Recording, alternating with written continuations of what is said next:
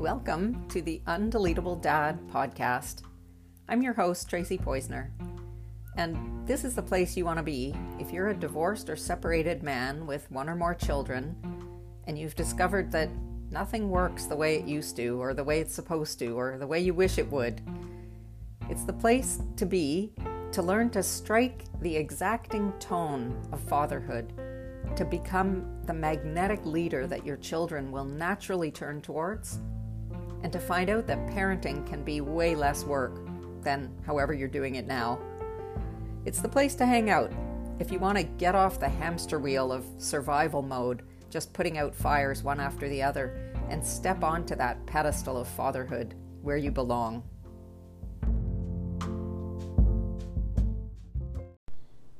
Hello, dads. Sorry it's been such a long time since my last episode. I've been pretty busy with the coaching side of this project. And I'll be honest, the results of working with those archetypes of personal power that I've been talking about are blowing me away. I have one dad who is especially knocking it out of the park. He knows who he is, like having the judge side with him completely at a custody hearing, having his daughter unexpectedly ask him to take her out to dinner after no contact for weeks, and seeing his son completely blossom and spend hours driving around with him just for fun. This is what Undeletable Dad is all about. Get into your power and get actual results. This episode is called Here's What Your Ex is Really Mad About. And I bet you might sometimes have to scratch your head to try to figure out why she has to keep going after you, like running you down to your kids, trying to pry their little fingers off the steering wheel of life anytime it points them anywhere in your direction. Am I right? I can assure you that it has nothing whatsoever to do with feeling superior, despite how it might look. People who really truly feel superior never doubt their place in the scheme of things. They never have to, cut off the heads of others to appear taller. No, she does not feel superior. She is panicking because her insecurities are screaming at her just as loudly as yours are screaming at you. What she's really mad about is the fact that the father's natural sphere of influence extends way out in space and time beyond the mother's. And she can't stand thinking of you becoming more and more important to your child day by day, exactly as her influence starts waning. Because this is exactly what happens. And it happens all by itself, totally naturally. It happens whether you live under the same roof or in different cities, or even if you never get to see your kids at all. I don't mean to say that kids aren't going to love both their parents forever. Of course they do. I'm a mother myself, and I certainly hope my child doesn't ever stop needing me at all.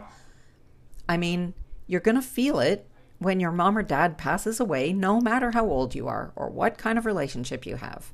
You never stop being someone's kid, no matter how old you get.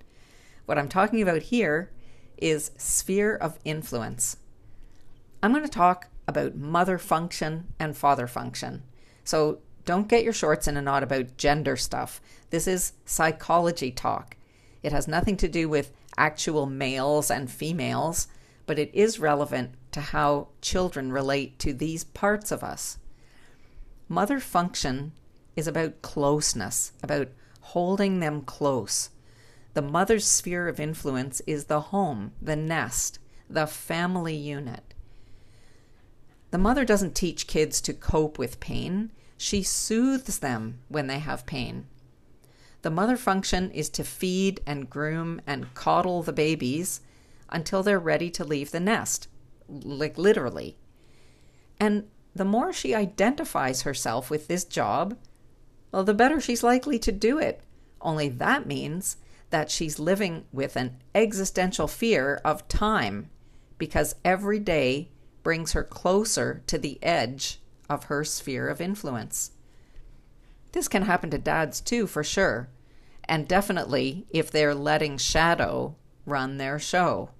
Shadow is what makes them suffer low self-esteem, or believe that they have to be seen in a certain way by others, or to need feedback from their child in order to have enough confidence to just go ahead and parent. This is where we see those helicopter parents, the kind who think that mother and father function have the same limited time sphere of influence, and so to stay relevant, they do things like complain to their kids' college professors about the crappy marks they're giving out. No, that's not what I'm talking about. Mom and dad have different jobs by nature. That's why they're called mother function and father function. The father's energetic function has to do with bringing the child across the threshold of adulthood. Father supplies different codes to a child in the same way that he contributed different chromosomes. You need that Y chromosome or you don't fertilize the egg.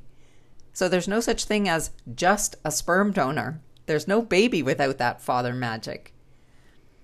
If you know anything about quantum physics, there's a concept called entanglement, whereby two particles that are created together or linked together in some way continue to affect each other no matter how far apart they are in space.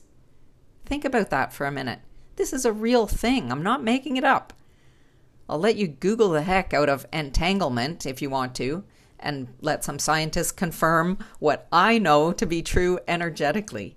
Your genes are in every single cell of your child, driving everything from the color of their eyes and their hair to their sense of humor and their likelihood to suffer from any or all of the inherited diseases of your lineage. You and your child are entangled in a very particular way. Their entire matrix of cells and the programs that run them are waiting for codes from you, codes they need to go out into the world, carrying things like confidence, assertiveness, courage, determination, ambition, resilience, competitiveness, integrity. I could go on, but I think you get the idea. Your children are like walking satellite dishes, scanning the skies for what they need from you. And they will never stop looking for it, even if their mom tries to tell them that she can give them everything they need. They want to believe her, and this is where the whole loyalty thing hits the fan, but that's a topic for another episode. For now, I'll just say that they want to believe her, so they try to. They try hard because they want to be a good enough son or a good enough daughter. They even think they can reject you just by saying they don't want to see you.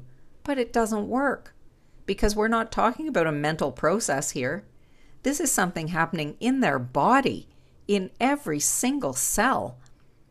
They are tuned to your frequency. That's what entanglement is all about. They have their little antennae pointed out into the world looking for a signal, even if they never consciously realize that that's what they're doing. Nature has endowed you with the power to draw your children into your orbit and keep them there for as long as it takes to get all the codes you have for them. And this normally takes until well into middle age. You don't need to chase them around like a helicopter dad saying, "Please keep needing me." That's some shadow bullshit where you make your kids responsible for your self-esteem. I'm sorry to be so blunt, but is that really what you're going for? I don't think that's what the fatherhood gig is really about. I think it's more like standing very still and listening for the almost silent ping of their cells whispering, "Dad, is that you? Are you here? Send me a sign." All you have to do to take advantage of this advantage is to make it your top priority to gain control over your own inner dialogue and master your emotions so that you don't blow what nature has so beautifully laid out for you. I'll give you an example. Every child looks to their father for boundaries. So don't allow Shadow to tell you that you can't live with feeling rejected or unloved by them for a few minutes, because that's what hitting a boundary does. It makes you really mad. Don't listen to that voice that says, what if they think I'm a mean bastard for saying no about this? When you can risk your own precious feeling of security for your kids, they will love you even more. And by contrast, if you happen to be the kind of dad who hides his insecurity behind a fortress of rules and punishments, let them see you collapse your whole house of cards just to show them who you really are and what really matters to you. So, are you starting to get why your ex is so angry? You've got it made. She knows on a deep unconscious level that your kids need you to finish becoming completely human. And her special, even indispensable part in that project is coming to an end. They'll never not need her, but they don't need anything new from her. There's no mystery there. Your codes are still a mystery, and that's what's going to keep them tuned to your precise frequency, looking for a signal to latch onto. Your job is to get crystal clear about who you are and to keep pulsing that signal no matter what happens.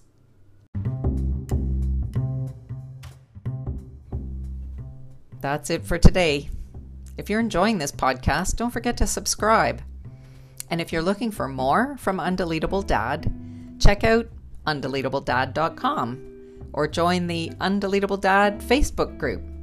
There's even an Undeletable Dad YouTube channel where I've parked a series of videos about what to do if you lose contact with your kids completely, because quantum physics doesn't give a rat's ass about court orders, and you've got a bat signal to switch on and keep powered up.